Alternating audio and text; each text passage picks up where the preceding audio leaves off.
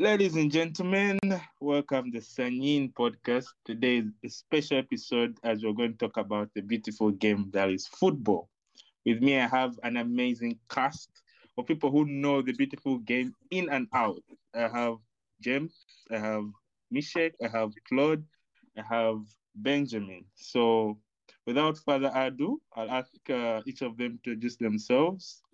I'll start with Benjamin, who has been here before. You're welcome back, Benjamin. So, Benjamin, introduce yourself. Thank you very much. It's an honor to be here again.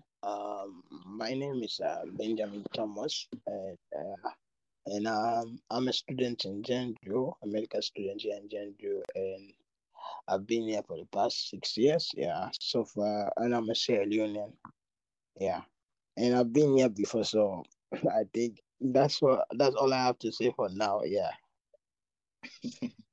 Okay, Claude. My name is Claude. I'm Zambian. I'm also in China in Jeonju. I'm also a student. Yeah, I've been here 4 years, so glad to be here. Okay, Mr. James. Oh, thank you. My name is James Mwamba Jr. I'm 21 years old. I'm a third year civil engineering student at Jeonju University. I'm also in Jeonju, China. Thank you for having me. And finally, Coach Mishek. Oh, thank you for the opportunity. My name is Mishek Shawa. Well, at least those are the names on my details, but you can as well call me Zion. I'm a passionate civil engineering student. I'm Zambian, and we're hoping to use the knowledge of civil engineering to build a few stadia, for the love of the game. I'm also a lover of art apart from football, and I do believe football is also an art. I'm also a lover of various arts. I'm a writer, a poet, and I act if opportunity presents itself. Apart from that, I'm also a Sunday league footballer, but my passion for the game is not as good as my footballing abilities. So I think for now that's all I can say about myself. Wow, wow, wow. Okay, that's nice to know.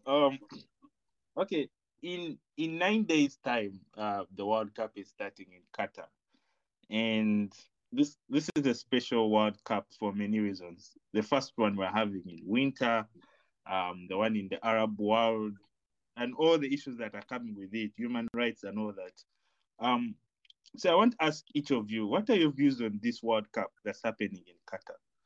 Um, what do you think about it? I'll start with Benjamin. Uh, First of all, me and the first thing I'll say is that if you ask me, it's a strange World Cup though, because this is the first time since we we start hearing about the beautiful game. This is the first time we hear that a World Cup is being hosted during the winter season or during the Christmas season, where it's the festive season for family.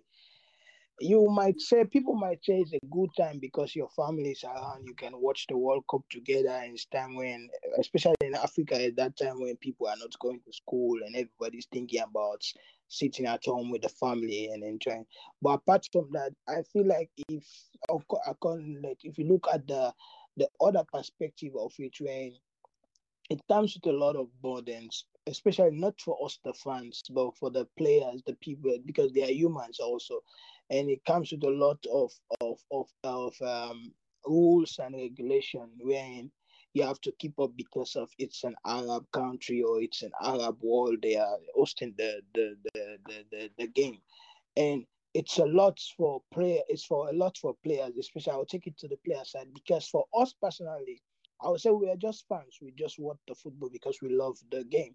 But the people that are affected mostly are the players that are going, the 11 players or the 26 man that are going to Qatar to play, because they are affected more about this thing. Because you hear they are saying now, no, you should not talk about political stuffs when you are there. You should not celebrate anything that give identification of a political thing. And so it's, for me, I feel like it's a World Cup that is restricted. I don't think it will be a fun World Cup like And I don't feel like it will be something that we'll want to remember for a long time, because World Cup, as we know, is World Cup is time. It's a game that it's a tournament where all the best players go to just show their skills and also be free to express themselves.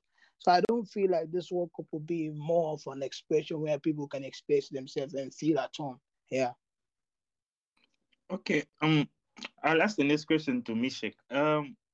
What's your view on people trying to use this World Cup to advocate for human rights, gay rights while they're there, and FIFA is saying people should concentrate on the football? What would you say on that? Well, I think basically when you look at football itself, it's simply a platform where people come together and people it's something unifying. It's something very unifying. It's people from all over the world with different views, with different norms, religions, beliefs. They come together and they play one common thing, and that thing is called football. So I think it is very wrong when we use football as a platform to advocate for our different beliefs, because at the end of the day, they do clash. There are things, there are campaigns. One nation is some nations, they believe in some things, others don't believe in them. So if we bring those things to the football pitch, it would bring confusion. That is why we simply play football. That is our only common thing. It is the only common thing that we have. So if we use football as a platform to advocate for our different beliefs, and of which people have different beliefs, it is going to bring a lot of confusion, and it takes away from the beautiful game. I do believe it takes away the joy. It takes away the main purpose, which is playing football and having fun and being together. And it is the only time where our differences are set aside and we focus on one thing. But if we bring our differences to the pitch, I think we'll be defeating the whole purpose of football, which is people of different views coming together and simply enjoying. If there is one thing that we have in common, it is football. The other differences, we do not think of them. For these 90 minutes that we're going to have, we should not think of anything else apart from football. So if we use those 90 minutes as a platform for advocating for our own opinions, our own beliefs, I think it would bring a lot of confusion. It would take away from the beautiful game. I think 90 minutes, we have set it aside. Viewers all over the world have set it aside to watch people play football. So I do believe it is very much wrong if we choose to use it as a platform to advocate for our different opinions. I don't think it is right to do so. Okay. Mr. Claude, when you look at this World Cup, it's the first in the Arab world. Many would say that it's a chance for football to spread to other parts of the world, the way South Africa 2010 was the first in Africa. Do you think the negativity surrounding it is justified? To be frank, I haven't really focused on the negatives, the negative sides of what's happening around this World Cup. As my friends here just said, it's more for the love of the game, like the beautiful game. Like I haven't seen a sport around in the world that like unifies people the way soccer does. Like everywhere I go, like I'll always find someone or some people just let me just say, who like, oh, soccer this, soccer that. So for you to bring the negatives into this game, I don't really find that necessary. Like I don't see the point in doing something negative in this game. Okay, to the most interesting question about the World Cup now. Among you guys here, you are the best when it comes to football analysis that I could get for this show. So I'm going to ask you guys this question. Which country do you think is going to win the World Cup? Of the past 3 days, they've been releasing squads, and you can see which players are going to Qatar. So, which guys are going to win the World Cup and why? I'll start with James. For this World Cup, I have my favorites as Brazil. I think that's an opinion that is shared amongst most people. When I look at the Brazil squad, I think it is the most balanced it has been in years. It is the strongest squad that they have. When you look at the attacking talent, my God, no country comes close to it. No country can rival it. I think they have the best in the world in most of their positions. I think they have a togetherness. They have a certain chemistry that is known to only a few nations. When you watch Brazil play, the joy that they share together on the pitch, it shows in their football. It shows in their football. There's a real togetherness, and I think, according to them, they believe that this is their time. When the squads were released, I went to Vinicius Junior's Instagram. He was commenting on one of Neymar Junior's posts when they released the squads, and Neymar was telling him that this is our time. This is our time. So I think for them, together with the talent that they have, they really believe it amongst themselves that this is their time. And since the 2018 World Cup, when you look at the nations that have been successful in their domestic competitions, Brazil is one of them. They recently won the 2019 Copa America. They reached the 2021 Copa America, which they lost out to Argentina in heartbreaking fashion by one goal deficit.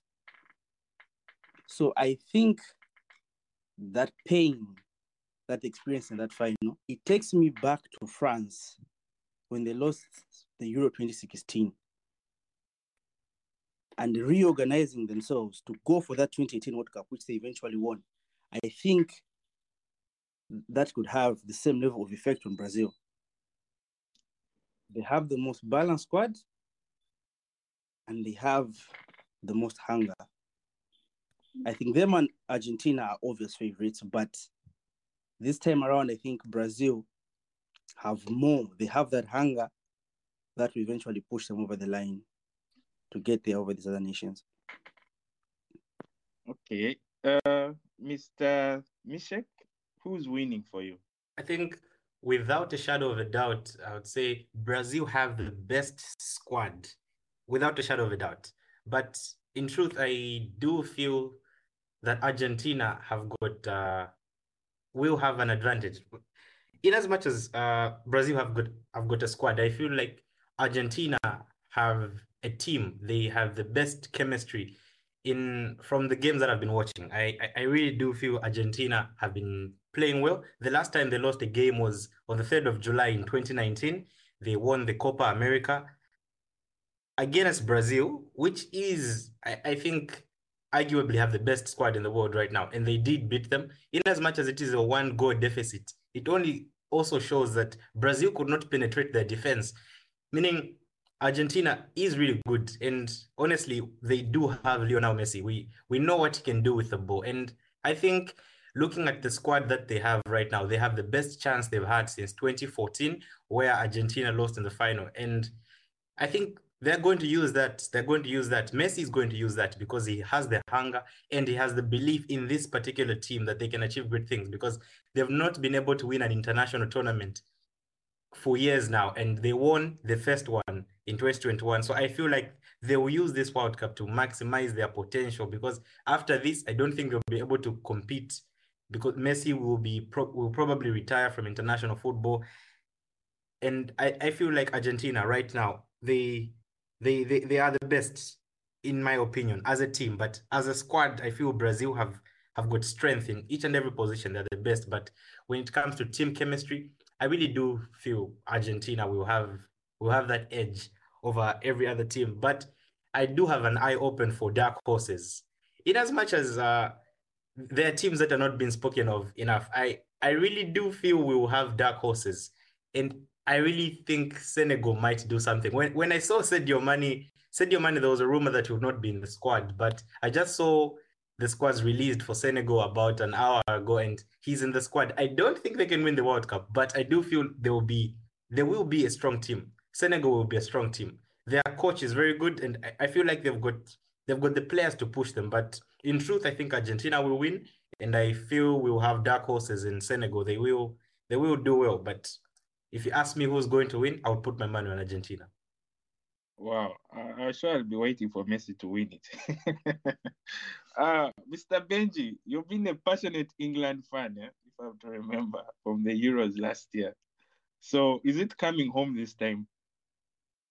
But the honest truth out there is not coming home, man. After after yesterday squad that I saw is not coming home, especially the defensive area for England. It looks for me it's some of like a biased thing. Some of these players are not even up to like to their very best, especially when you talk about Harry Maguire, and then leaving someone that is in form like those players in playing in Italy like Chris Smalling, Tomori, and all these guys over Harry Maguire and Cody. I don't feel like it was a balanced England team. I think it was a biased England team because of previous tournament and who have proven it before. It's not about their form. The only person I would say in the England squad, like the two people I would say they are in their spots, maybe you say Madison and Wilson.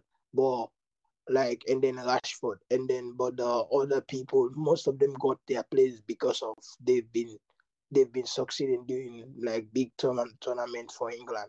So for me, I would say I don't think it's coming, except because now when you look at football, sometimes you when you look about the structure, when you take stats and squad depth and all this thing, you feel like because of that team has the all those players and stuff they win. But sometimes this dark horse is like what Mishek was saying, like they just slap up and just change the game and things just change in football. You'd never know in football. So but for me, if you ask me who is my favorite to win the World Cup, like I would say the Samba boys.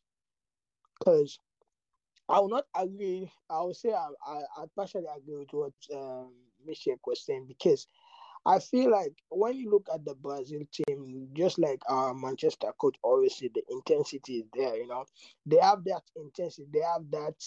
They have everything you could need from a team. Like for the Brazil team that was selected, like they have everything that you need from a team. They have the energy. Like everything is there for them. The only thing is just for them to just make up because even when you look at the Brazil team, the people that miss the squad, like people that are in form, like those Firmino, you see they left them out. You see the guy and Gabriel for Arsenal, they left them out. That means the team is like most of the players there that are being called up, all of them are in form, but it's a tight call. That means to tell you that the team has what it takes. So for me, if you ask me, my favorite to win the World Cup, I would say Brazil because I feel like Brazil will go a long way, but notwithstanding, I will not take out Argentina though. But I think Brazil will go far in the World Cup, and mostly I would say they will win it. If nothing happen, like football is football, anything can change. That's why we call it the beautiful game. You can just see things change in just 1 minute or 90 minutes. So we just think about the 90 minutes. So I think for me, I would say Brazil. Okay. Um, Mr. Claude, do you think France will win it again? I really have to disagree with that right now. Um, France have really okay. I feel like they've lost their zeal. They really lost their zeal. Losing the Euros, all that. I don't know. I feel like winning the World Cup really made them feel like okay, they're on top of the world, and just go too cars with how they were playing, and I don't know. I don't know what were lacking in their team in all these matches and all that. So France for me out. But in my case, okay, I've got three teams who I believe would do something. Brazil, Argentina, and shockingly Germany. I'm including Germany in this time. For Brazil, okay, for Brazil, we've said enough. They've got the passion, they've got the drive, got the chemistry. Like I haven't seen this amount of technicality, composure. I don't know. I don't even have the ways to say all this, but I'm sure you know what I mean. Like it's like they're being controlled by a controller somewhere. Like it's FIFA in short. It's like it's FIFA. Like I don't know. Brazil. I don't know what to say about Brazil. Like we even say the same for Argentina. They've got okay. As you recently just saw 2018, 2014. Like these were the teams which were like knocked out earlier or shockingly. So for this World Cup specifically, I feel they've got more to prove compared to other teams. So I'm considering these three: Brazil, Argentina, Germany to win, but mostly Brazil. Yeah. Why Germany though? Like with Germany, as I said, remember no 2018? They were also knocked out, I think, during the group stages, if I recall. Yeah. So like I feel they've got more to prove. They've got another thing to prove. Like I don't think they want to get knocked out early this time. I think I would see them being probably a semi-final team at a minimum. I think semi-final team, and by luck, the final team. But yeah, that's why I'm putting Germany. Okay. In this competition, we have 5 African countries. We have Senegal, Cameroon, Tunisia, Morocco, and Ghana. An African country, the highest position we've been is the quarterfinal.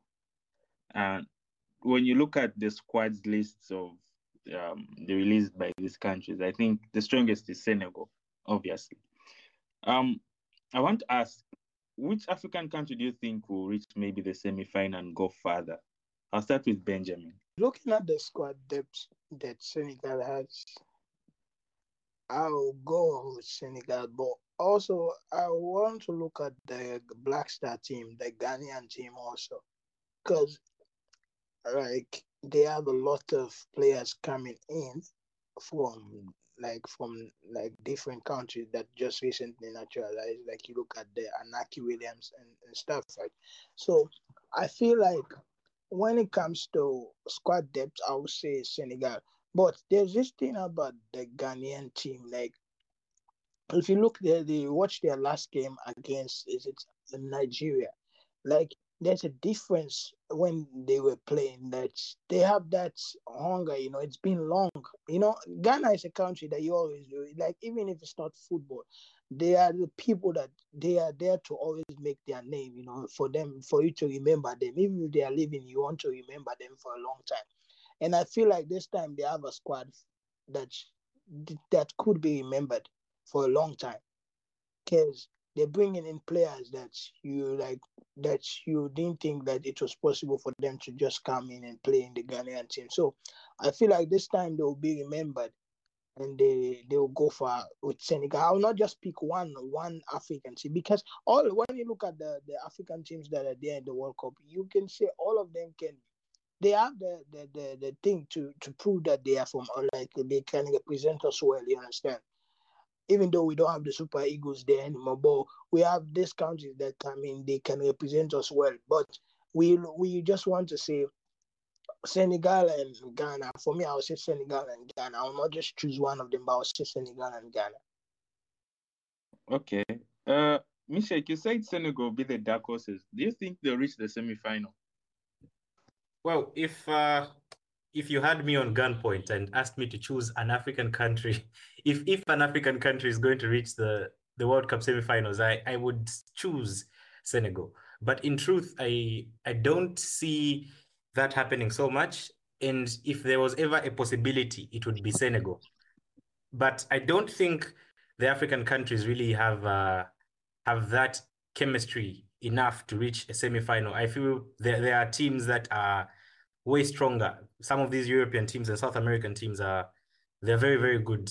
So if I only had a choice to pick one, I would say only Senegal has got a chance. If we look at other teams like let's say Ghana, for example, I think historically, when you look at teams that win World Cups, they are a bunch of players, a group of players rather, that have been playing together for a considerable period of time. They have to play at least 2 years, 3 years, and then they get to win the World Cup, or at least half the squad has been playing together, for the sake of chemistry. But when you look at the Ghana national team, it's the people that made Ghana qualify to the World Cup are not playing the World Cup. That is a problem that I have with the Ghana national team. After Ghana qualified, they started calling people from different countries. Others started switching countries. We've got the likes of Iñaki Williams and his brother Lamti. they switched nationalities after Ghana qualified for the World Cup. So the people that made Ghana qualify are not the people that are going to represent them. And because of that, I feel there will be lack of chemistry. They have not played with each other long enough for them to do well in the World Cup. I really do feel Ghana needed to use the very players that made them qualify because they're good enough. They showed it for them to qualify to beat the likes of Nigeria and 54 other nations. I feel they needed to still play the World Cup because they would be the players with the most hunger. But having players who've never played together, even if they're big names, big stars, I don't think any competition is ever won or players ever do well when random players come together and play football. It has to be it's a team effort. Football has always been and will always be a team effort. So I don't think Ghana is a team right now, but I think it's a team to look forward to in the future. But when you look at Senegal, I feel like they've got enough players that have been playing together for so long, and they've got enough leadership in the likes of Sadio Mane, hopefully if he's not injured, because he was injured and he just got into the squad. So hopefully, if Sadio Mane is fit, I feel Senegal are the only team in Africa that can potentially reach a semi-final. Okay, okay. My next question would be, who do you think will be your standout player in this tournament? Who do you think will be that player you look back at? He made it in Qatar. I'll start with James. Who's your player to watch in this tournament? I think the player that will have the biggest impact in this tournament will be Neymar Jr. Since I have Brazil as my favorite for the tournament, I think this really is the Neymar Jr. tournament. I think this would be the tournament that would make us put him among the greatest of all time. I think he will really, really stamp his authority on this tournament. To put himself amongst the very best that Brazil has ever produced. I think I'll have him to go down as the player that will have the biggest impact. When I look at the group that Brazil is in a bit of a tricky group. But then, I don't know, on paper, it seems to be an easy group. Where they've got Serbia, they've got Switzerland, and they've got Cameroon. I think some of these fixtures are not as easy as some people might think. Because Serbia, for example, Serbia topped their group, a group containing Portugal in the qualifiers. They topped their group, they finished number 1. Switzerland are a decent side, I think. They do qualify for most of these tournaments, for most of these competitions. And Cameroon. For me, I think Cameroon is the best African nation. Contrary to popular belief, most people might go with Senegal, and rightly so, because they're the reigning African champions. But judging by that, the previous Africa Cup of Nations, I do not think that Senegal was the best team in that competition. I don't think Senegal will go as far as most are predicting. And had Cameroon been in a different group, I would have had them to go far. But being placed in such a group, I think it will make it a little bit tricky for them. So I have Neymar, as I said, to be my player to watch out for. Yeah, but for this one, I think I would like to go a little bit of a different route. I think instead of naming some of these more obvious names, I've written down 3 players that I would like people to keep an eye out for this tournament. 3 a little bit unknown players, I would say. I don't know. They're names that are not household names at this time. So I have Youssoufa Moukoko as my first player to watch out for this tournament. Youssoufa Moukoko is a 17-year-old striker playing for Borussia Dortmund. He's turning 18 just before the tournament kicks off. He has 6 goals and 4 assists in 13 Bundesliga appearances this time, and averages 52 minutes per game. So this is a young boy who does not see a lot of minutes, and despite being so young, has averaged to get 6 goals and 4 assists in the equivalent of 8 games. So for Mukoko, I think he'll be my first name to look out for. And then I have this Australian boy called Garang Kuo. This boy plays for Coast Mariners in Australia, but recently signed for Newcastle United. He'll be joining Newcastle United in January. Well, this boy is a breath of fresh air. I think I first saw him playing against Barcelona at the Camp Nou. There was a UNICEF match that was organized, and boy, did he light up the Camp Nou. He's a relatively unknown name, but I think he's one that that can really potentially put his mark down in this competition, despite being so young and lacking senior appearances, because he's never started a senior game for his club. Surprisingly, he's had 2 assists in 3 games, playing 34 minutes only. But despite all this, he has been included in the final squad for Australia. So I think he's one that may be worth looking out for. And then my last name on this list is Kauro Mitoma from Brighton. I think for you Arsenal fans, you guys are very familiar with this name because not so long ago, he put you guys down. He put you guys to the sword. He's a 25-year-old left winger playing for Brighton at Hove Albion. He has 2 goals and 1 assist this season. He was recently signed from Japan, from the J League. So he's a very exciting player. And for Japan, I have them as my potential. I don't know if I call them dark horses. I don't think they are that type of team that might, go on to win the competition or anything like that. But I think they'll give us a good surprise at this tournament. Yeah, so these 3 young players are my players to watch out for this tournament. Okay, that's an amazing insight. Mr. Claude, who are your players to watch in this tournament? Okay. I also have Coco as one of my players to watch out for. Young but very strong. I've seen some of his highlights. I've watched some of the matches where he's been. I can see now the young man has great future ahead of him. But I also have Bellingham as big game player, as we've seen. He shows up when you least expect it. So I expect some good things from him. Also Musiala. He's been new more for his Bundesliga side, Bayern Munich. So I expect him at least this rivalry between him and Bellingham. I see there's some sort of rivalry brewing between the two of them. So I feel the numbers will be there, especially if by some miracle Germany and England were to face each other round of 16 or whatever. So yeah. And lastly, Vinicius Junior and Neymar, but mostly Neymar. Vinicius, I feel, will be his connection with Neymar. Though, they will assist each other a lot. I feel there will be some samba, let me just say, between the two of them.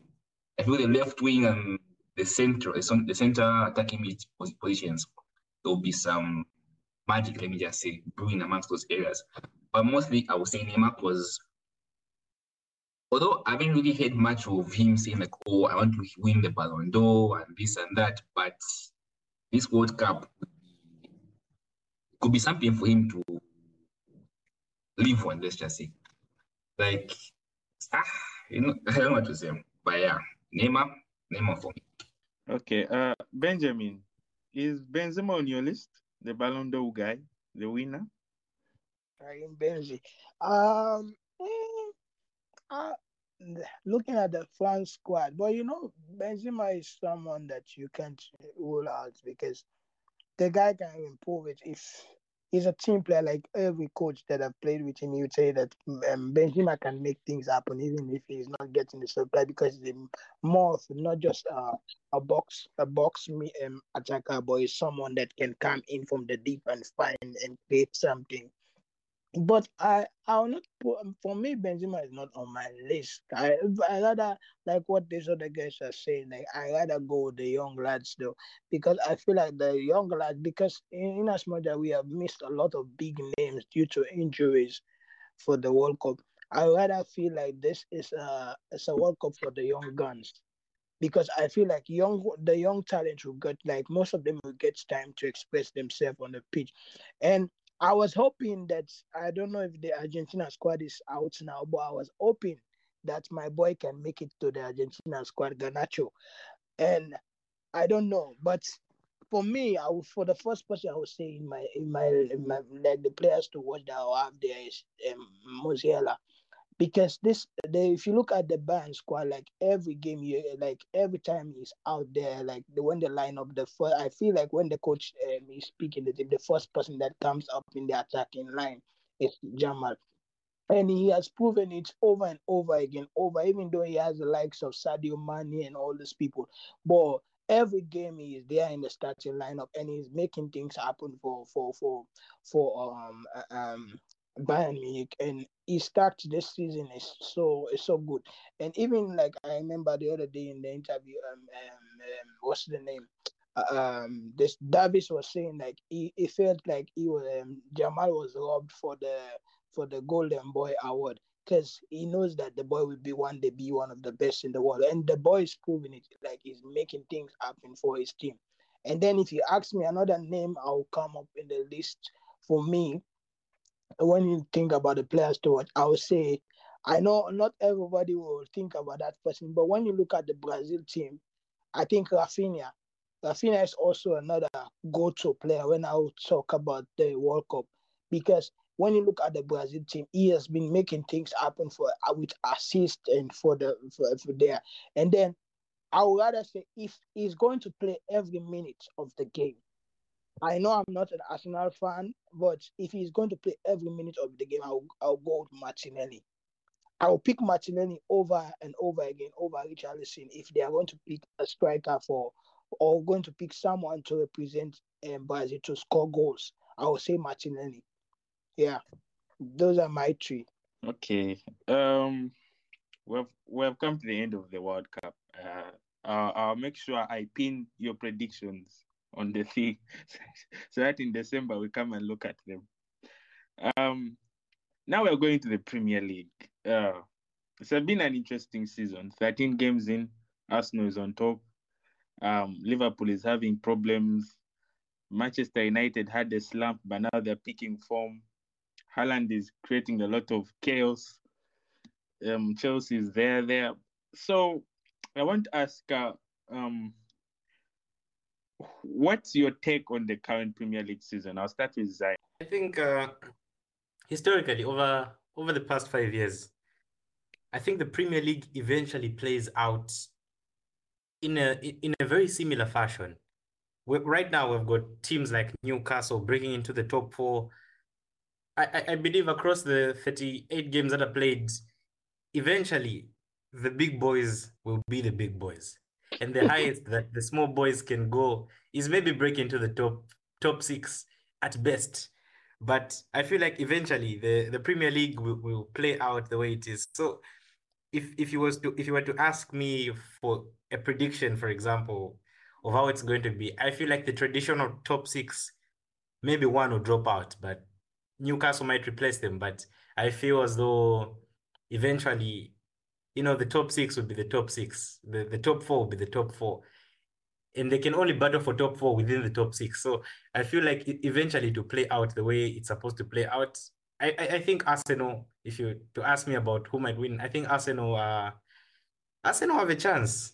Arsenal have a chance, but we know what Man City is like. Eventually, Man City catches up to you. So my thoughts on the Premier League as it is right now, I feel we should be more patient. I don't think we can conclude or even an early prediction. I think it would be so wrong if I was to predict who might win.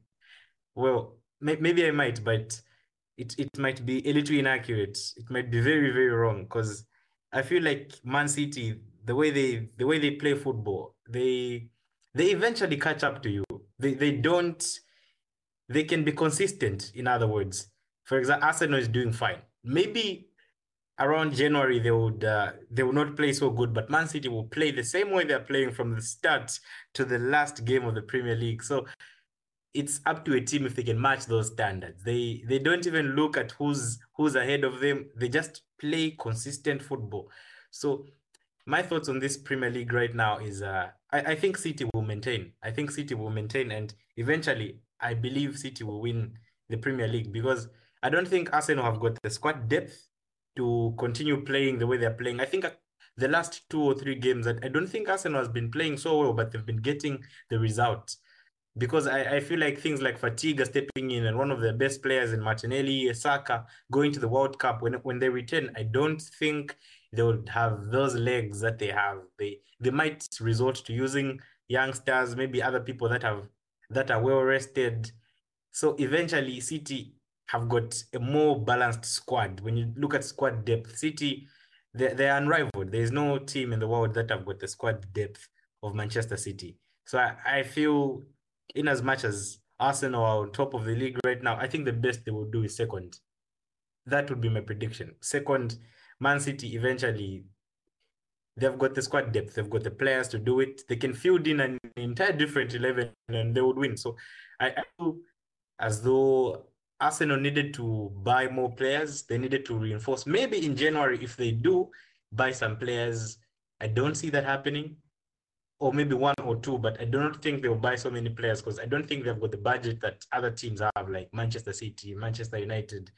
And we've got issues like Liverpool right now. I don't even think Liverpool will make top 4. Top 6 even would be difficult because I feel already the team is unstable. There's no stability in the Liverpool team. And as we've known over the last days, Liverpool is being sold. And I feel that instability in leadership, with the instability that is already in the team, I feel the team would be so unstable. I don't think they will make top 4, and I think they will really struggle to make top 6. Eventually, I think, it will be Man City, Liverpool, Manchester United, maybe Chelsea and Hotspurs will battle for that 4th place. But I think eventually the Premier League will play out as Man City, topping the league and Arsenal being second, and the rest to fight for positions. But as for Liverpool, I don't see them being in the top 4. Yeah, okay. As an Arsenal fan, I'll keep on believing that maybe we can win it. James, can you just give me your top 4? Just try to just predict your top 4, if it's possible. Well, even if I do think the table is just taking shape, I think it hasn't really settled as Mishek said. We're still in the process of settling down. I think for me, at this stage of the season, I don't really look at the table. I start looking at the table more around game week 25.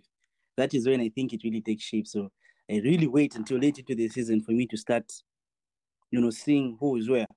But I think for this Premier League season, for the top 4, I think we'll have a little bit of a surprise. I don't know how much of a surprise it is, but I think Liverpool and Chelsea will not be in the top 4. I think as of now, when I look at their squads and their form and, even if people come back from the injuries, I don't have them doing much better than they're doing. I don't think they will surprise us even when things settle down, especially for Chelsea. I think for Chelsea, they're in danger of missing out in the top 6 overall. I think for my top 4, I'll have Manchester City winning it. I think that is bad news for you Arsenal fans, but hey, you can ask Liverpool in recent seasons. You can have a 97-point season and still not manage to win the league. So that's how competitive it has been in the past couple of seasons. Liverpool fans can attest. They've been complaining for the last couple of seasons. They've had 97-point season, 96, but they still do not manage to win the league. So it shows you the level of competitiveness that Man City, play with. For you to have 97 points and still not manage to win the league. So I don't think Arsenal have it in them to win the league, unfortunately for you guys. I think, although I would give a lot of credit to Mikel Arteta, I think what has done is phenomenal. I think he's done a job that very few expected to be able to do, including myself. I did not see him giving Arsenal the level of control that they're playing with right now. I think for me, one of the things that I consider to say a team is great is control. When I look at the level of control that Arsenal plays with, They're able to control possession. They're able to have a lot of territory against very big sides. Any big game these days, you expect Arsenal to have a lot of possession. And that is why I also have Newcastle United to finish in my top 4. When I look at Newcastle United, I think it is a little different from some of these other teams that have been in the top 4, like, Brentford. They had this last season. They spent the majority of the time in the top 4, but you could see that eventually these guys would drop out. We had Wolves before them. We had Sheffield United. And this is not new to have one of these smaller teams hold their own against the big boys for majority of the season. But usually, the table does catch up to them. It does catch up to them. But I think Newcastle United, like Arsenal, when they're playing, they are really dominating. And that is a sign of a very good team. And it is not that Newcastle have found this form this season. When you go back from the time Eddie Howe took over, they've been dominant from January. So this is not new. This is, it's not something that has come out of nowhere. It is something that has been building in the background for a while. But people are just starting to take note of them now. Most of the games that they've played this season, they are not only winning on paper, but when you look at their expected goals, they are dominating games. They have a lot of dominance. So I think I have Newcastle to be in the mix, and I have Manchester United to be in the mix. And I think I have Man City as my winners, number 1, Arsenal to finish 2nd, United to finish 3rd, Newcastle to finish 4th. I think Arsenal will beat United to 2nd just about, because United have got goal scoring problems. I think this is the difference between United and Arsenal now. I don't know if Arsenal have been a little bit unfortunate with their injury situation, because for United, key players like Anthony Martial, Anthony have gotten injured at key points of the season. For Martial, he's undoubtedly United starting number 9. He has 100% conversion rate this season, shockingly. He has only taken 4 shots and he has scored 4 goals in all competitions, 2 assists. So for him, I think he has one of the craziest conversion rates in Europe. That's probably the craziest, because how do you have 100% conversion rate? That is insane. So for United, having missed such a key player and having somebody who's unreliable as Martial was one of the key players who ultimately lead to the downfall of United, I think that would be the difference between Arsenal and United. If Arsenal can keep all their players fit, they'll clinch that 2nd spot. But if United can also find a way of keeping Anton and Martial fit, I think for that 2nd position to go down to the wire. But I think Arsenal, due to their strong start, will just edge United just about. Yeah, so that is Man City number 1, Arsenal number 2, United number 3, Newcastle number 4. Let me go down and give the rest of my top 6. I think these guys, bad listening for Chelsea and Liverpool fans, because I think Chelsea fans will be in for a rude awakening this season. I think, I was telling one of my Chelsea friends the other day that for majority of you Chelsea fans, you don't live in the real world. I was telling him this because they're so used to this hiring and sacking of managers under Abramovich that they've become sort of spoiled. I'd say some will call it standards, but I think I think you can call it being spoiled, because they're already calling for Potter's head, despite it being so early into his reign. So I think it would be a bit of an awakening for them, much like the season before Antonio Conte took over. That was 16-17. In 15-16, they finished 10th, and when Mourinho got sacked halfway through the season, I think they'll have a similar season. And despite Potter being a brilliant manager, I think the unrest from the fan base will ultimately lead to his unfortunate sacking. But I would love to see them give him more time, because Potter is a brilliant young manager. I think if they to allow him to build the squad in his image and give him the patience that he needs, we'd eventually succeed. But I don't think he'll be afforded that patience. So Chelsea will miss out on my top 6, unfortunately, overall. Liverpool and Tottenham, I think, will complete the rest of my top 6. I think Liverpool, once they get Luis Diaz back, I think they'll be able to string a few results together. Although even for them, they're in danger of missing out overall. But I think they would have it just about in them to get a European spot. Yeah, that's my take on that. Okay, I'll come to Benji. Let's talk about United. You started the season with 3 defeats in a row. You picked up form. You beat Arsenal. You beat Liverpool. Hammered Spurs, and then City thrashed you 6, and then you lost to Aston Villa. Then you had dressing room incidents with Ronaldo. Then you had one with Anthony, and now you have Barcelona in the Europa League. So, what's your take on United season so far as a fan? Man, from a fan point of view, for me, I would say after a long while, like a long, long while, I don't know, since we have a lot of Manchester supporters here that are on the podcast, like after a long while, I'm having that, that boldness to wake up because we're in China, to wake up at night and watch Manchester play because in as much as you feel like the team is not there yet, like we're not there yet, like how the building up process, but you see that every game Manchester play there is an improvement. As the one of the thing that I really, really love right now about the team is that togetherness, despite the other back of the scene going on with Ronaldo, but the other players you see that they don't even focus on that thing. Like there's that togetherness that the team, everyone is willing to fight for each other. They don't care what's going on behind. And that's the thing I feel like Eric Ten Hag has built in the team where there's discipline, there's character. Characters are coming up in the team where people can, a single person can lead the team and there's character, different characters brought in a particular time. I think when the Ten Hag signed, I think one of the things he saw was that there was no character in the team. There was no. There you have those characters in the dressing room when you know that people can stand up and take up and lead the team. I think there was no character. And if you look at all the players that he brought in this window, is that all the people that came in there, all of them have characters.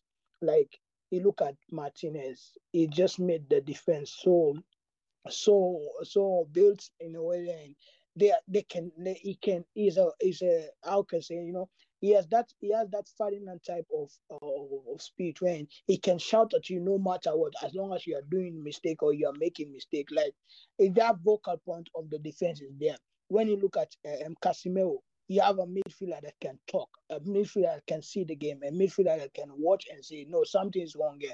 Because I remember there's this game. Manchester like to play from the back, right?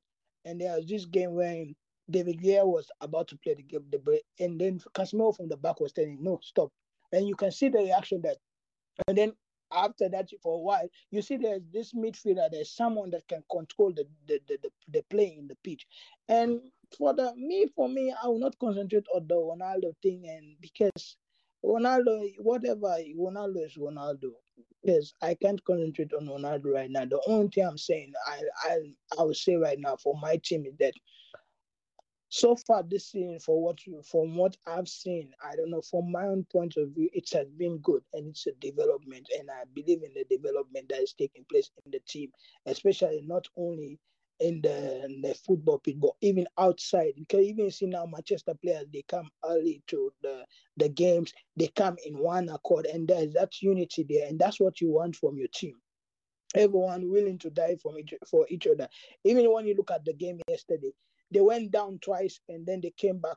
They came back again twice up, and then you may see from the last goal celebration, you know that there's this passion to fight for each other. There's this thing that togetherness, and that's what we want from the team. And we've not seen that from a long, long while. So when you look at Manchester point of view, I would say there's development come because every day there's this thing that you know that the team is improving, whether in intensity, whether in the pressing, they are improving. The only thing, like James said, is only the goal scoring right aspect. That's why we are lacking right now. But I feel it's all down to because we don't have our main strikers, which is Marshall, which is the most reliable right now, and I believe that he's the one that I believe that can score at any time when you give him the ball in the box, whether he can make things happen. Because Rashford, I will not say Rashford. Rashford is a goal. He scores goals, but I can't compare Rashford and Marshall when it comes to converting those chances and making things happen. So I feel like the only thing right now we are lacking right now, that's the goal scoring aspect. But every other thing, they are improving. I will not say they are perfect. They are improving. And that's what you like to see from your team. Every game you watch, you see that there is an improvement taking place. Yeah. So, where do you think United will finish this season? In the top four? Yeah, man, of course, man. If like what James said, if you look at my top four, I'll go with Man City. And Arsenal, like we all know Arsenal, my niggas going, they are going down soon because like they are. If you look at Arsenal team, even like I think the first that the game you guys play, you see that there is this thing where my guys are getting tired. Except if you guys are going to reinforce in January, because I'm hearing that you people are checking for people to buy and wingers and all this thing. Except if you guys are going to reinforce again, but the Arsenal team, we all know the Arsenal team. When it comes, when it past December, the boys are done. So, but for me, I will not take them out of the top four, though. I will not take them out of the top four because they still have that team spirit. So I would say Manchester City and then Arsenal. But I'm still, I still have that belief. I don't know what James and Michelle could say, but me, I still have that belief that if Manchester get all our people like fit and the principle that is happening and the building up that is happening right now in Manchester, all our players are fit. Like the main ones like Martial and Anthony, they come back from World Cup and they are fit. I feel like Manchester can go all the way with Man City. I don't know.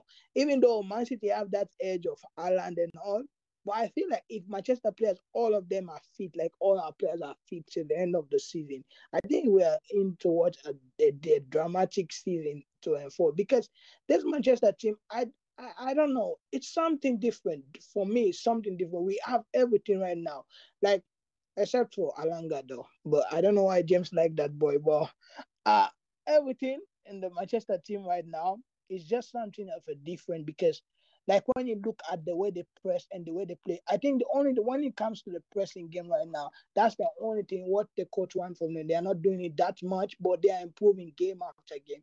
So I feel like for me, I would say Manchester Arsenal second, Manchester Arsenal for second and third. But I'll say Manchester, if everybody's fit, they will be second, and then Arsenal, and then when it comes to fourth, my team for fourth, I'll look at Newcastle. Newcastle, they've been brilliant. They've been brilliant.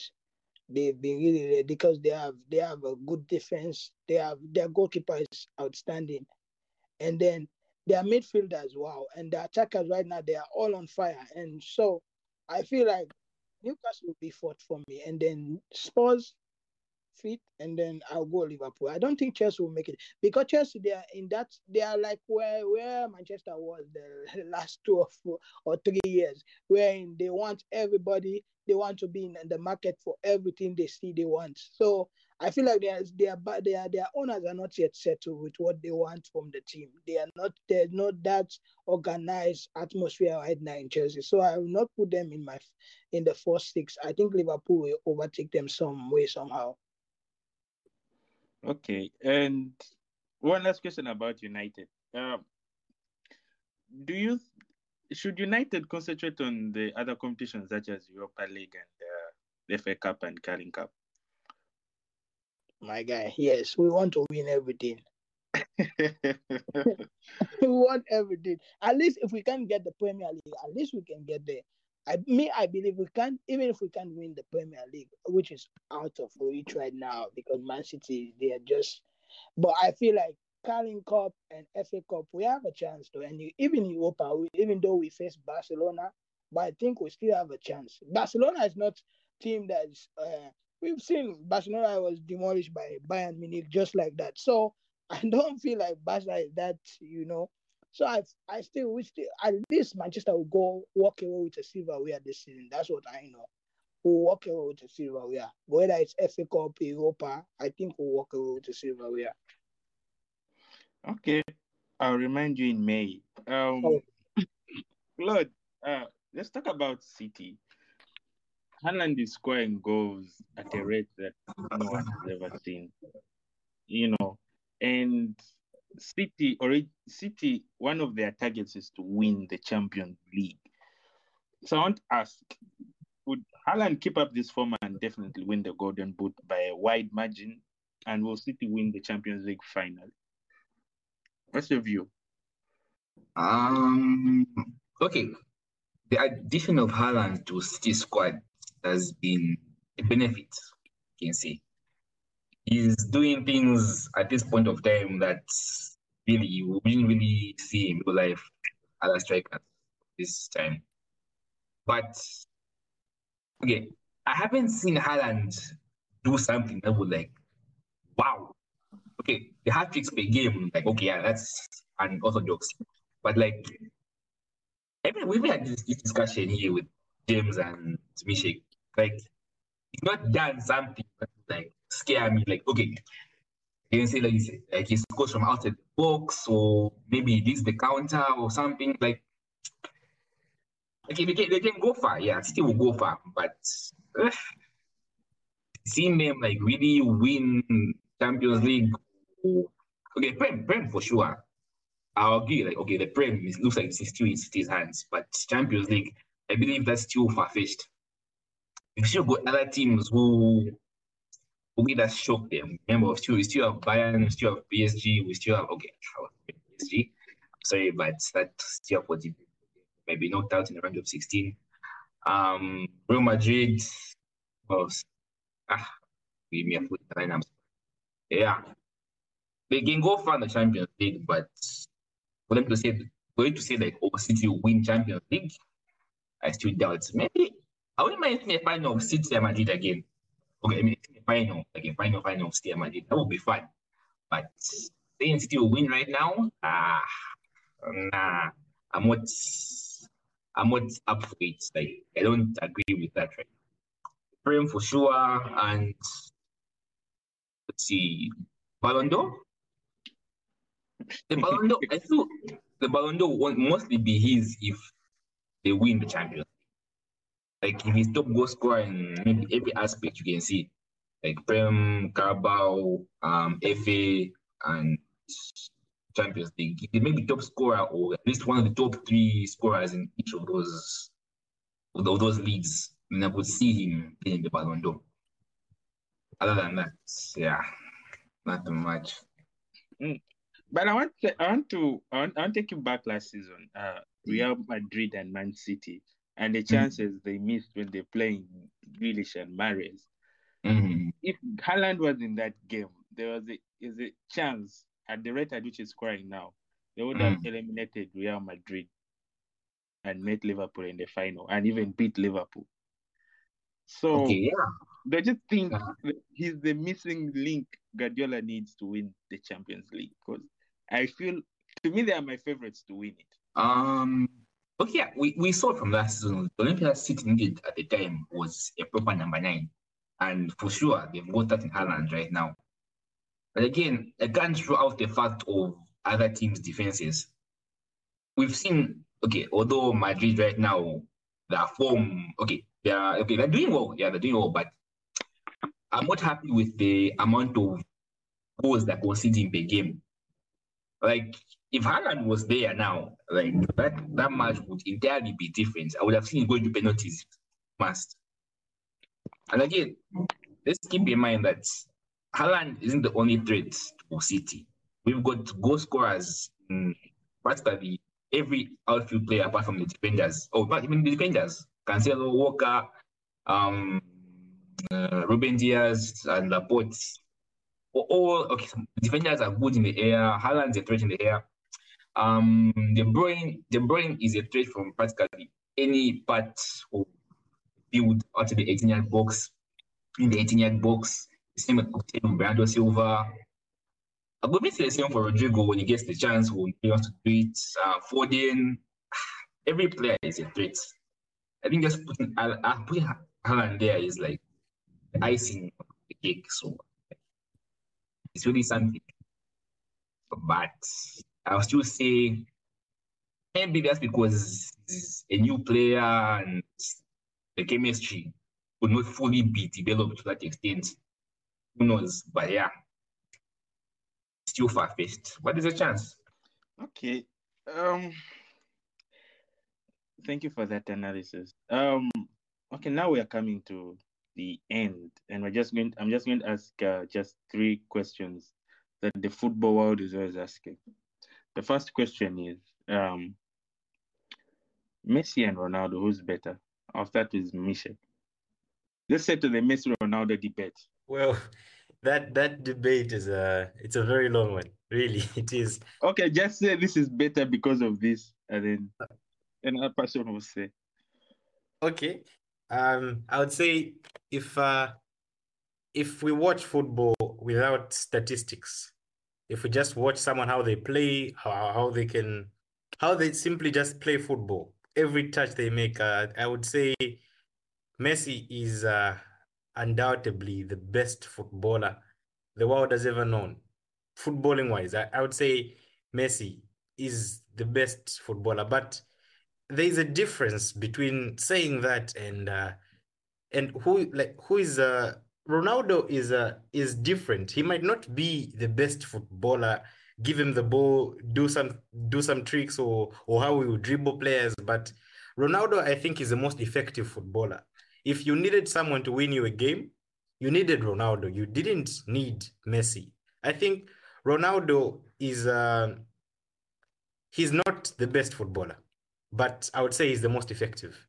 So if the question that you asked, I think the right answer to that question, I think Messi is the best footballer, really. I think he is. Okay. I'll go to Claude. Messi Ronaldo. Honestly, this topic right now, I've even become like really frustrated. Earlier on, okay, at first I was a Ronaldo fan. I liked the drive, I liked how hardworking it was and all that, the work ethic. And then at some point I swapped to Messi because I liked the sheer talent he had. Like he made things seem so easy. Like it's just like drinking water. That's how he made things seem. But ah, I don't know. Okay, if I just go to like this season's performances, I would say Messi has shown that he's worthy of the title. What? Ronaldo, I believe it's been the thing of being dropped, so maybe his confidence levels possibly have reduced. But when need be, he shows up. That's the thing. So I'm still going. Okay, I'll go both. I can't really differentiate. Okay. Benjamin. Messi Ronaldo. Don't put the fact that Ronaldo played for United or is playing for United. Charlie, which one is now? No, notwithstanding that fact, man. Like, my opinion, I'll go with Messi though. I'll go with Messi. Why I'll go with Messi is not the fact that I will not say he's better than Ronaldo because Ronaldo has done everything in football that's football we need to see in football. Like he has done everything, break every record that's there. And like it's like Ronaldo is the most reliable player ever in the football world that we've seen. Like when you need someone to change a game, when you need someone to make something happen, Ronaldo can do that for you. In as much as Messi, I normally say, for me, I normally say Messi is the kind of thing when it's something that when you say someone is born with it and someone, and Ronaldo is someone that work to make it happen. So for me, if you ask me, I'll go with Messi because Messi it brings the vibe to football. What you say Ronaldo scored the goals, but Messi is the person that bring the vibe, the football vibe, like people enjoy about the entertainment part of football. Even though Ronaldo does that also once in a while, but Messi, every time Messi plays, it's football. Like people normally say, sports should be an art, and Messi creates that thing and makes that thing happen. It makes football an art also. But okay, another thing I would say, I will not differentiate those two because both we've watched these two people for a long, long time since we were kids till now, and those two people have. I don't feel like there will be any. There will come a time when two people will pop up again that will make football so nice and so competitive for two people. So for me, I'll not differentiate. I'll just say I'll go with both because one is making the art and the other one is just making you know that there's something called effectiveness and there's something called hard work that whatever you want to do, you can do it. And Messi just bring out the arts and teach you that there's football is an arts. Yeah. So I'll go with both of them any day. I will not just pick one because you need both to enjoy football. You need both of them to enjoy football. Okay. James, are you going for both? Well, unfortunately, I will not be going for both. I think, having this debate now is a little bit underwhelming. I think, it produces underwhelming results because when you are looking at it, as of now, it's a little bit disrespectful to Messi's form to compare him to, what Ronaldo is doing as of now. And it's crazy to even, say those words. It's insane, really. But, when you are, judging by their prime, for me, I like to separate this debate. For me, there's the best of all time and there's the greatest of all time. I think when you're talking of best of all time, I think this is undoubtedly Messi. When you look at the things that Messi does on the ball, nobody else. Messi is the best passer of the ball.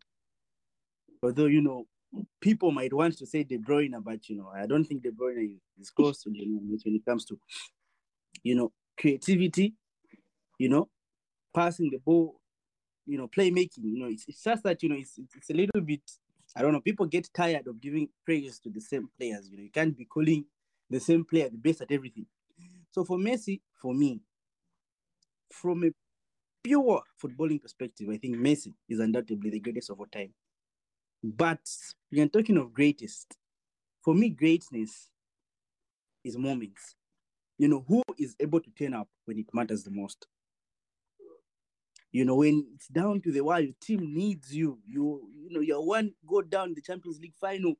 You need to score for your team to equalize. You need to score for your team to win. You need to score a game-winning penalty. For me, that is greatness. Showing up for your team needs you the most. And I think this is where Cristiano Ronaldo has advantage over Messi. So for me, I like to call Messi the best of all time, but I call Cristiano Ronaldo the greatest of all time. Because for me, the sheer greatness that Ronaldo has, I don't think Messi matches up to that. But from a pure footballing perspective, I think that is Lionel Messi. But I think, there's one stat that I'm not sure many know, but neither of Messi and Ronaldo has ever scored a goal in the World Cup knockout stages.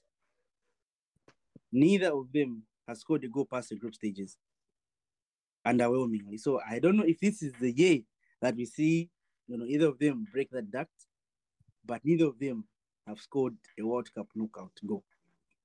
So I hope, this year might be the year both of them break that duct. Because things like this, they also add to this debate, because if in this year one of them was to win the World Cup, that would undoubtedly swing the GOAT conversation in that person's favor. If Messi was to win the World Cup this year, undoubtedly people will call Messi the greatest of all time without a doubt. But if Ronaldo, despite his poor run of form, somehow turn up, as he has shown, to always do, then you cannot argue against people that say Ronaldo is the best of all time. I think that's my take on that. Okay. The last question. I think you guys are so in depth with football and formations and all this.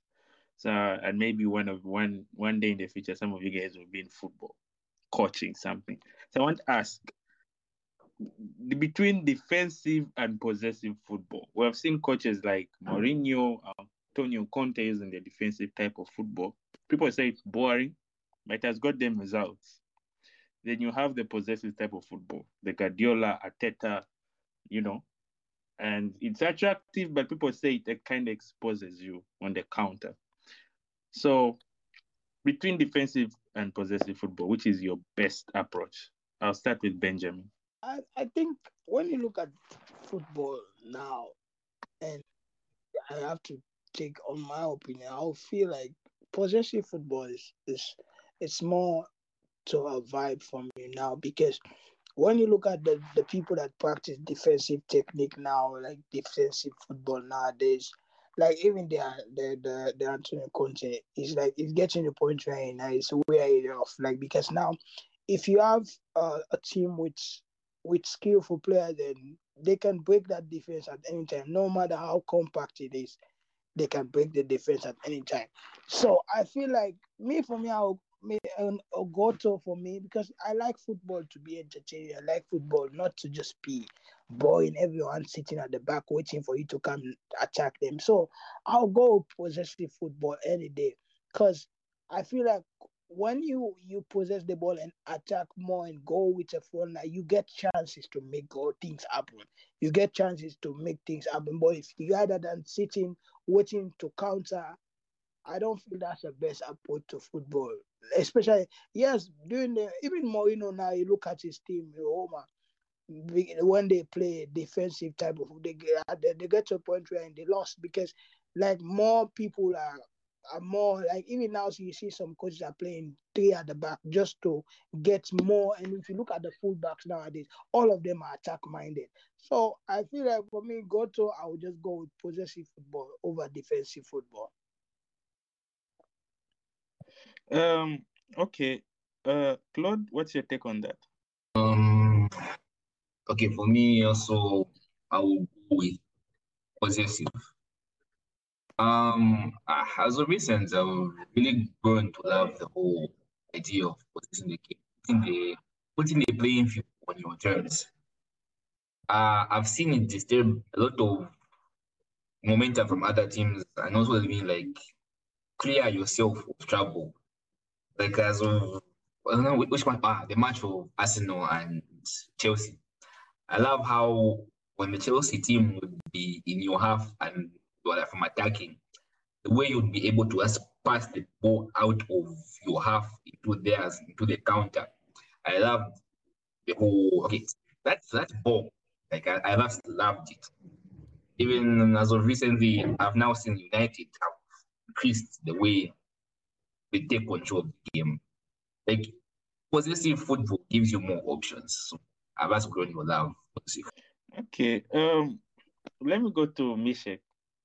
Uh, there's all that criticism with parking the bus and everything, but there's a way to work when you're doing a counter attack that is very swift. Possessive Around football. football. Possessive football. I remember Arsene Wenger used to have it, and people are like, how do you keep a ball for 60% possession and you lose 4-0? So there's that, question in that. So Zion, what's your take on that? Well, I think when you look at different managers, for example, let's say Thomas Tuchel. At PSG, Tuchel never used to play five defenders at the back. He used to play a 4-3-3. And when he went to Chelsea, he started playing with five defenders at the back. What this goes to show you, even when you look at different managers, when they move from team to team, you look at the players that you have. And if you feel that these players have got the capabilities of playing, possessive football, because possessive football is highly technical football. Your players have to be highly, highly technical. So when you look at the main anchors, for example, in that Arsenal team, the main anchors of that good football, you will find the ball revolves around Odegaard because he's highly technical. So you need such kind of players. And if you do not have the highly technical players, you have to sit back and rethink your strategy the way Thomas Tuchel did. And you see that despite them playing a back five, the way Chelsea was playing, they've been so effective at playing, playing the back five. basically playing the back five. And you have to have speedy attackers, very fast attackers, so that you can quickly transition and give a through ball. You will see it work. You will see it work. But in comparison, possessive football, defensive football, I would say when you have possession of the ball, you do not work so much. Possessive football is simply preventing yourself from defending too much. And if you prevent yourself from defending too much, you're conserving energy. Unlike when you're playing defensive football, you will always be running after the ball. So you will be tired. That's why you discover, for example, Mourinho, after a certain number of games, the teams drop off. I think Roma right now, they're looking a little bit shaky because the players get tired, they start getting injured, they start having a lot of problems. But when you play possessive football, you're conserving your energy, so you do not have to chase the ball and you are controlling the game. You're more likely going to do better. But there are some games that require managers to play a back five. And if you discover that, for example, you're playing Manchester City, we have Pep Guardiola had never lost 3 games. It must be 3 games in a row against one manager. And Ole Gunnar Solskjaer did that playing a back five. United never played a back five, only when they met Man City. And in so doing, he became the only manager to beat Guardiola 3 times in a row by playing a back five. So it's about the team you're playing. It's a very effective strategy. We've seen Chelsea use it to win the Champions League. It's a very effective only for some time. But if you were to ask me if I could say we use that strategy over a period of 38 games, Premier League games, I think with time it's going to catch up. Your players are going to start getting injured. You're going to have a lot of problems. So I feel like defensive football can work only for particular games, but in general, I think possessive football is far, far better. Okay, James, wind up the show with your opinion on that one. I think for me, when it comes to position-based football and defensive football, I think there's a clear winner here for me. I think it's not even a debate in my books. I think for defensive football, the thing with defensive football is it is not a base for continuous success. I think we have seen a trend recently in the top European league where teams have won the league using defensive football. But just the following season after come crashing down. I will give you an example of Chelsea team, and I'll start from 15-16. So in the 15-16 season, this is a season where Mourinho got sacked halfway through the season. Sorry, let me take you back a little bit to the 14-15. So when Mourinho went back to Chelsea, Mourinho is when you're talking defensive football, Mourinho epitomizes defensive football. That is, he's the king of defensive football, organized football. Mourinho in the 2014-2015 season, using defensive football, managed to organize Chelsea and they won the league. They had 87 points that season. The very next season, in 15-16 season, Chelsea came crashing down. Despite winning the league just the season prior, they finished 10th in the 15-16 season. Mourinho was sacked halfway through the season in December, and they replaced him with Antonio Conte. Antonio Conte, also being a defensive master, managed to again win the league in the 16-17 season. But then again, following Mourinho's trends, his team finished 5th in the 17-18 season. Defensive football can only take you so far. And I think the thing with defensive football is you do not only give up position, you give up territory. And when you give up territory, you spend so little time in your opponent's box that results in you scoring a reduced number of goals. And when you're defensively compact, when you're defensively solid, scoring goals does not seem to be a problem if you're winning your 1-0. It is not a problem until it becomes a problem. When it becomes a problem, then you're in real trouble. I'll give you another example. United in the 17-18 season, when Mourinho was hired, United finished second in the league. They had 81 points. But in this season, despite United finishing with 81 points, finishing second, you could clearly see that the football United were playing was not sustainable.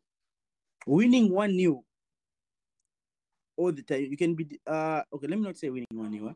I think it's more about the chances created. You can win 1-0 and underperform your expected goals, but then you can win 1-0 or by small margins, while still outperforming your expected goals, and that is a sign of a team that will soon start to struggle to score goals. United were defensively compact in the league this season, but you could see that goal scoring would become a problem. United went from finishing second in this league, in this season, 17-18, to finishing sixth the following season, in the 18-19 season. I'll give you another example of the Diego Simeone's Atletico Madrid. I think the only reason why Simeone has managed to sort of get away with this type of football that he plays is due to the lack of competition in La Liga. I think there's a clear financial gap in La Liga between the big three and the rest of the team. So that has sort of given him leeway to play this type of football. But even now, when you're watching Atletico Madrid, you can see that defensive football will eventually catch up to them. I think we're beginning to see an era in football where all the teams will be vying for possession. I think that will be the new trend that will come. I think we're seeing from all the new coaches that are coming, from all the new coaches that are coming up. All of them are football obsessed people. They are possession obsessed, and I think for me, possession. I'm possession obsessed myself. I think when you have the ball, you reduce the chance of being scored. It does not only make you, dominate territory and possession, but it reduces the time your opponent it reduces the time your opponent spends on the ball. And if you reduce the time that your opponent spends on the ball, that reduces the chances of conceding goals. They say the best method of attack is defense, and vice versa. So if you're able to keep the ball away from the opponent, you stand a greater chance of, not only winning the game, but preventing goals from going against you as well. So for me, I think it's not even close. I think defensive football eventually fall. I think that's my take on that. Wow, that was a nice analysis of that debate. Okay, guys, we have come at the end of the podcast. I think this is our longest podcast ever, which is nice because we're talking about something we're passionate about. Thank you guys for coming. It was really an honor hosting you guys. And yeah, from me and the team, it was nice having you guys.